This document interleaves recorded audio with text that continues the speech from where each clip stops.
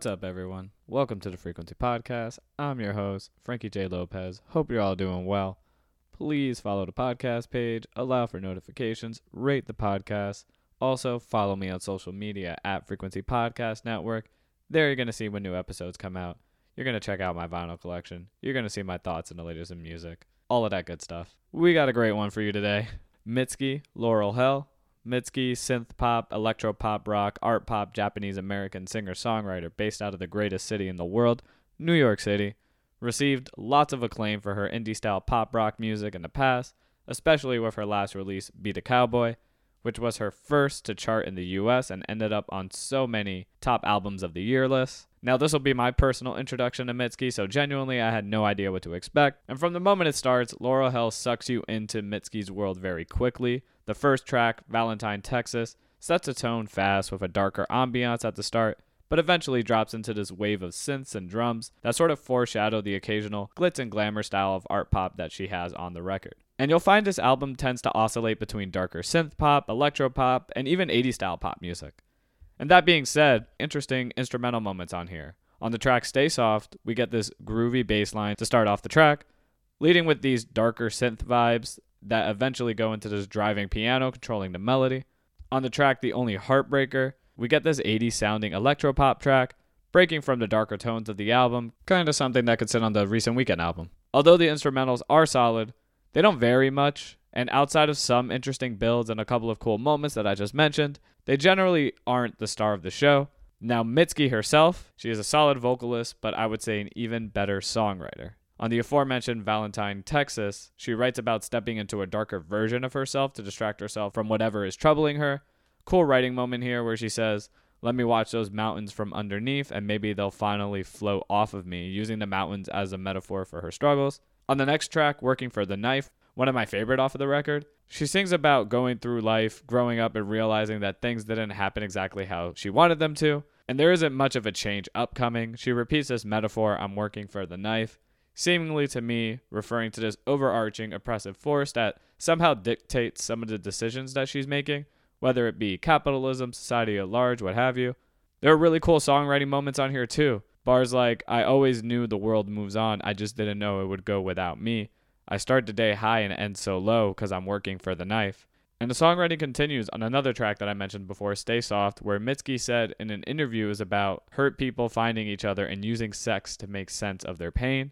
She references the dark again here, a theme throughout the album that she first mentioned on the intro. To me, the dark is this place where she goes to get away from the pain and help solve her issues, which in this song, she is leveraging sex in order to solve her problems.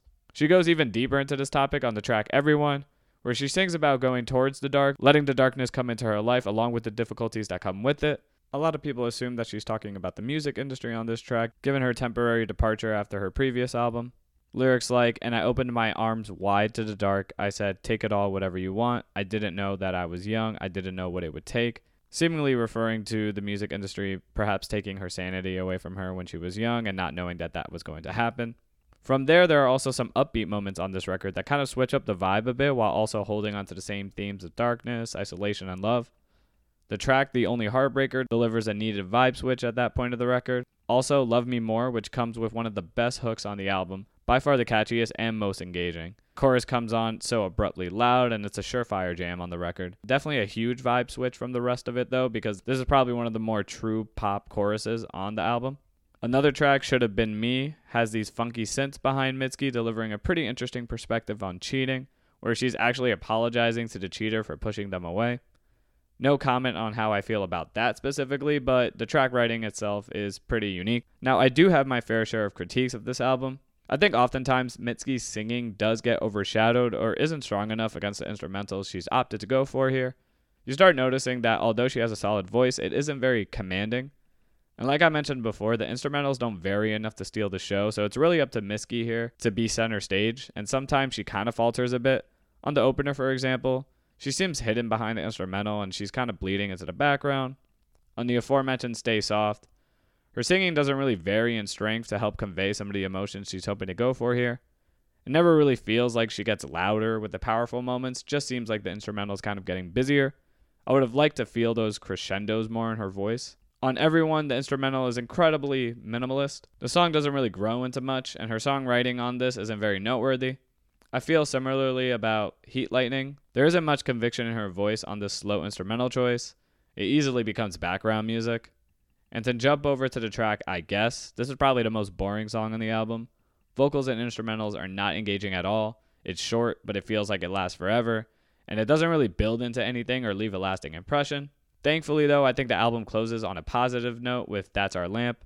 I like the drums and Mitski's vocal performance on this. It feels like the end of a feel-good movie, with the instrumental being optimistic and vibrant for a seemingly sad topic around a breakup. So my favorite tracks are Valentine, Texas, Working for the Knife, The Only Heartbreaker, and Love Me More. To close out, although many strong spots thanks to Mitski's songwriting, all the essentials don't tend to click on most of the tracks at the same time.